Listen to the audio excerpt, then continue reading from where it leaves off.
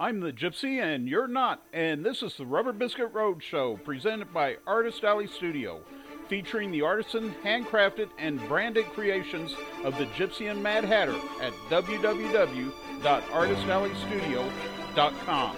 And now, on with the show.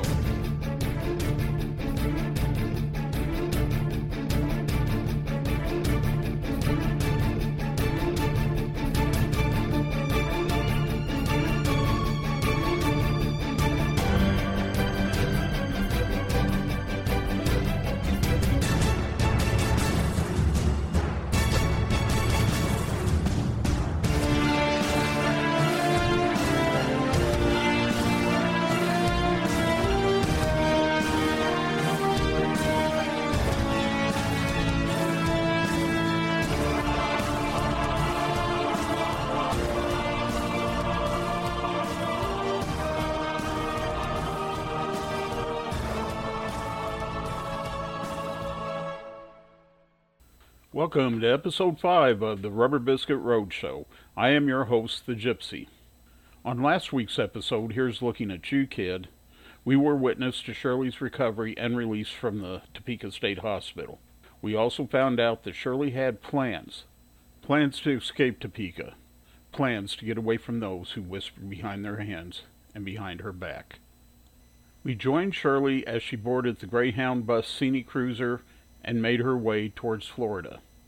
On this week's episode, we're going to leave Shirley in 1954 for just a little while and jump ahead to a spring day in March of 1979. We will eventually find our way back to Shirley and back to 1954. But for now, we find out that nobody puts baby in a corner. Honey? Rhonda was shaking my shoulder. Honey, come on, wake up, she persisted. I drew the covers around me, turning away from her and nestling deeper into the soft sheets. Honey, the baby's awake, she said as she playfully slapped my ass through the covers. Sighing, I threw back the blankets enough that her naked hip and back were exposed and rolled out of bed. It's cold, she complained as she pulled the covers back around her. Pulling on my jeans, I murmured, It could be 150 degrees outside and you would still be cold. It was a beautiful late spring day in March of 1979, and I had big plans. I had lined out a couple of tattoos to do this day, and I would soon be on my way to make my house calls.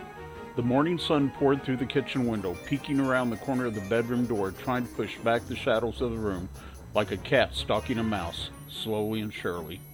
I hurried into the bathroom and relieved myself. While I was standing there by the stool, feeling the weight of my bladder lessen, I could hear Dawn Renee beating on her bedroom door with one of her numerous toys. As I raised the water level in the bowl, I tried to visualize what toy she was striking the door with. Was it the headless doll? No, that wasn't it. Maybe it was one of her plastic blocks. Whatever happened to wood blocks? No, that wasn't it either. What is it? The pounding continued, increasing in frequency as I urged my bladder to hurry up. Wait, I know what it is. She's using the head of the headless doll. That's it. I waved bye-bye as the yellow liquid started its long journey to the Missouri River. Washing my hands, I said more to me than anyone. Okay, hold your pants on. Going to Dawn's bedroom door, I opened it just as she took another swing at the door. The momentum of the swing carried her forward and into my legs. Come here, you, I said, reaching down and picking up the 2-year-old bundle of energy. Daddy, she said gleefully, as if she was surprised that it was me who had opened the door for her. Opened the door for her almost every morning, but she always acted as if it was an unexpected treat. I carried her into the bathroom and instructed her to go potty. She set the toy she was holding down. I was wrong. She was beating the door with naked Barbie. Sitting her down on the potty chair, I left to go start coffee. When she had finished her business, she came into the kitchen and climbed up on a chair at the small kitchen table as I was spooning grounds into the top of the percolator. Want some cereal, baby girl? I asked her. She nodded her head and started grooming naked Barbie's tangled hair. Placing the pot on the stove, I turned on the burner and adjusted the blue gas flame that danced around the bottom of the coffee pot. I pulled the box of Captain Crunch off the top of the refrigerator and shook it. The box was almost empty, and Captain Crunch had abandoned the ship. I emptied the contents into Don's plastic kitty bowl and retrieved the container of mixed powdered milk we kept in the fridge. A gallon of whole milk was a treat that others could afford that had more money to spare than we did. A box of powdered milk was a staple in our house and would go 5 times as far as a gallon of whole milk. It had been so long since I had tasted a glass of whole milk that it would probably taste foreign and exotic to me, like fragrant ambrosia caressing the palate. I poured what was left in the jug over the dusty, crumbly remains of the captain's leavings and turned to the cupboard to grab the milk box and mix more. Damn, we're out! I went to the pad we kept by the door and started a grocery list. Captain Crunch may have gone overboard, but I was sure that I would find him as a castaway in the breakfast aisle of the local store. The percolator was singing its pop, pop, poppity pop song on the stove, the hot brown liquid within the pot dancing in the glass top button on the lid. I shut off the flame and poured a cup of the bubbling liquid, letting the steam and aroma caress my nose. I retrieved one of my yellow home-rolled cigarettes and sat down with a sigh at the table across from the ravaged child who was busy polishing off her morning feast. I lit up my cigarette, inhaling a deep and satisfying drag of the acrid smoke. A spoonful of sugar and a spoon of powdered coffee creamer in my cup, and my morning cereal was ready to be consumed. I watched my daughter as she prattled away about whatever it is a 2-year-old prattles about. Smiling, I would acknowledge her statements with a nod and an admonishment of less talking, more eating. Dawn was a precious piece of work, and I could not help but to be amused by her animated discourse. Her straggly chestnut-colored hair fell in fine lines across her wide forehead. Her hair was so fine that trying to keep it combed and neat was like trying to keep a pile of feathers anchored in a hurricane. Dawn's steel blue eyes twinkled almost constantly, like the smallest of stars in the night sky. Dawn was my stepdaughter, but I did not look at her like that. She was my daughter, and had been so from the first time I had laid eyes on her. As Don Renee polished off the last little golden cube that had been the remains of Captain Crunch, I was pouring my second cup of coffee. Grabbing the bowl in her 2 small hands, she lifted it to her lips and loudly slurped its contents, small rivers of milk coursing down her chin to end their journey on her nightgown. "Look at you," I said with a small laugh as I took the bowl from her. "You're a mess." Tossing the bowl in the kitchen sink, I led her into the bathroom and started the tub filling as I got her undressed. I picked her up and set her down in the warm water as she started squealing, "Bubbles, Daddy, bubbles!" I poured a small amount of the bubblegum-scented soap under the running water, and the bubbles began to rise and multiply, much to the amusement of the child. I retrieved her bathtub toys from the floor behind the tub and tossed them in the tub as I shut off the water. "I'll be right back," I told her. "Don't stand up." She heard me but made no comment as she made every effort to drown her rubber ducky. I went to Don Renee's small room and removed fresh training pants, socks, terry cloth shirt, and tiny pants from her dresser drawer. I picked her shoes up from the floor, knowing the battle that was ahead to try and fit her kicking feet into them. I set the shoes on top of the dresser next to her small glasses. Dawn had been wearing glasses since she had been 18 months old. Being the world's clumsiest child, she had tripped on air. Yes, really, air. We never did figure out what she had tripped on. She came tottering into the room and suddenly just fell in front of me and Rhonda, hitting her head on the hardwood floor of our apartment.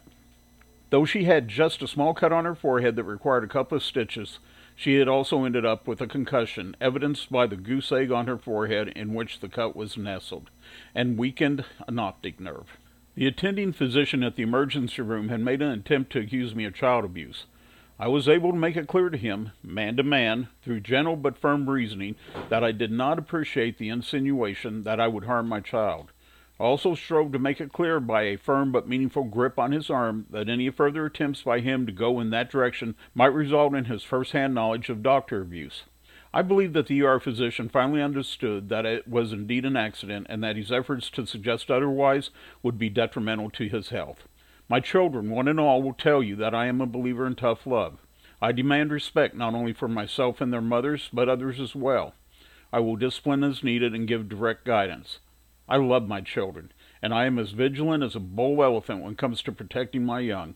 I fiercely love my children and would willingly give my life for their life. The last thing that I would ever do is harm my children or abuse them in any way, and woe be to anyone who would suggest otherwise. I picked up the small glasses by the nosepiece and laid the tiny shoes on the folded clothes. I gathered up the small bundle and headed back to the bathroom. As I entered, Don Renee was beating her school of plastic fish to death with naked Barbie. I wonder if I could turn her in for mental abuse. I was just seeing her clothes, shoes, and glasses down on the closed lid of the toilet stool when the phone rang. Damn, that'll wake up Rhonda. Don't move, I admonished the preoccupied child as I rushed towards the kitchen and the ringing phone. I swear, that old Harvest Gold rotary dial wall phone that served as our link to the outside world would make the handset jump in its chrome side handle every time it rang. I dislodged the handset in the middle of its third ring, almost dropping it. "Hello?" I queried in a soft tone. I was trying to keep from disturbing the sleeping Rhonda in the next room, as if my hushed tone could negate the loud ringing that had just jangled the entire apartment. "Jim?" a gentle female voice asked. "Yes, this is Jim George. Can I help you?" I offered. It was very few people who called me Jim, my wife being one of them, my boss as well as my mother-in-law, and my doctor being the others that would call me Jim. My grandmother called me Jimmy, and my mother and my sister called me by my formal name, James. My daughter called me Daddy, and to the rest of the world I was Gypsy. There was a short pause on the other end of the line, and then the gentle voice identified itself. "Jim," she began, "this is your Aunt Lula, your Uncle Cecil's wife." I hadn't talked to her in years, even though I had just talked to Uncle Cecil just after the first year. Uncle Cecil was a great guy who lived in Topeka, Kansas, and had always been the one connection I had to my biological father, his brother, Leroy Everett George. "Hi, Aunt Lula. How are you?" I asked. "Jim, your Uncle Cecil asked me to call you." There was hesitation in her voice. "It's about your father," she continued. "He passed away last evening." I stood in the kitchen, whose only source of light at the moment was the small amount of sun that was trying to push back the shadows of the early morning. The phone's handset pressed against my ear. My other ear could hear Don Renee splashing in the tub. My ears had become separated from each other, one in the real world of the child playing, the other in the netherworld of death. I looked down at the twisted phone cord, whose yellow knots I was twisting in my fingers. "Well, thank you for calling, Aunt Lula," I said. "I appreciate the info. I'm kind of busy right now. Let me call you back when I have some time." And without waiting for an answer, I returned the handset to its cradle. "My father is dead." I rolled the words around in my mind as I headed back to the bathroom. My father had gone to prison when I was 3. "Who was on the phone?" Rhonda asked as I passed the bed. "My father, who had suffered an accident in prison and had been in a coma for several years before recovering." "Come on, Donnie Ray Ray, let's get you out of the tub and dry you off," I said as I extracted her from the tepid water. My father, who had talked to me on the phone 3 or 4 times when I was 13 years old, after he had been released from prison. I was drying the wiggling bundle of child off as each rub of the towel brought ticklish peals of laughter. My father, who had called me one last time when I was 15, and who had promised that he was coming to visit soon, and never did. "Hold still, Wigglebutt," I ordered Don as I got her dressed. My father, who had asked my Uncle Cecil a couple of months ago to contact for me. As I carried Don past the bed, Rhonda, a little more awake, asked again, "Honey, who was that on the phone?" "My father, who I had plans to meet this summer, if it was the last thing I did." I sat down on the couch, hugging my daughter close to me. I could hear the phone ringing far away. I looked out the window as my daughter slid out of my arms and scampered towards the room and the toy box that awaited her within. Was that the phone ringing from across the street? "Honey, are you going to answer that?" Rhonda asked from the bedroom. "No, it's farther away than that. It's a phone ringing down by the river." I heard Rhonda throw back the covers and hurry towards the kitchen. "Hello?" I heard her answer the phone in a kitchen on the other side of town. "Sure, just a moment, I'll get him," she said from even farther away. "Jim, it's your Uncle Cecil. He wants to talk to you." I looked up, and there was Rhonda standing, clad only in what God gave her, in the doorway between our bedroom and the living room. I can't make out her features. It has started raining in the apartment, and the windshield wipers over my eyes are not moving quick enough to clear my vision of the road ahead. Well, that concludes this episode of the Rubber Biscuit Roadshow. Join us here next week for episode 6, when we find out that what we've got here is failure to communicate. Until then, this is your friendly neighborhood gypsy saying, may God bless and keep you and yours. Later, Gators. Bye-bye now. Visit the Rubber Biscuit Roadshow online at www.rubberbiscuit.com. That's www.rubberbiskit.com. The Rubber Biscuit Roadshow is produced by Tatman Productions, LLC. All parts of this program are copyrighted, all rights reserved.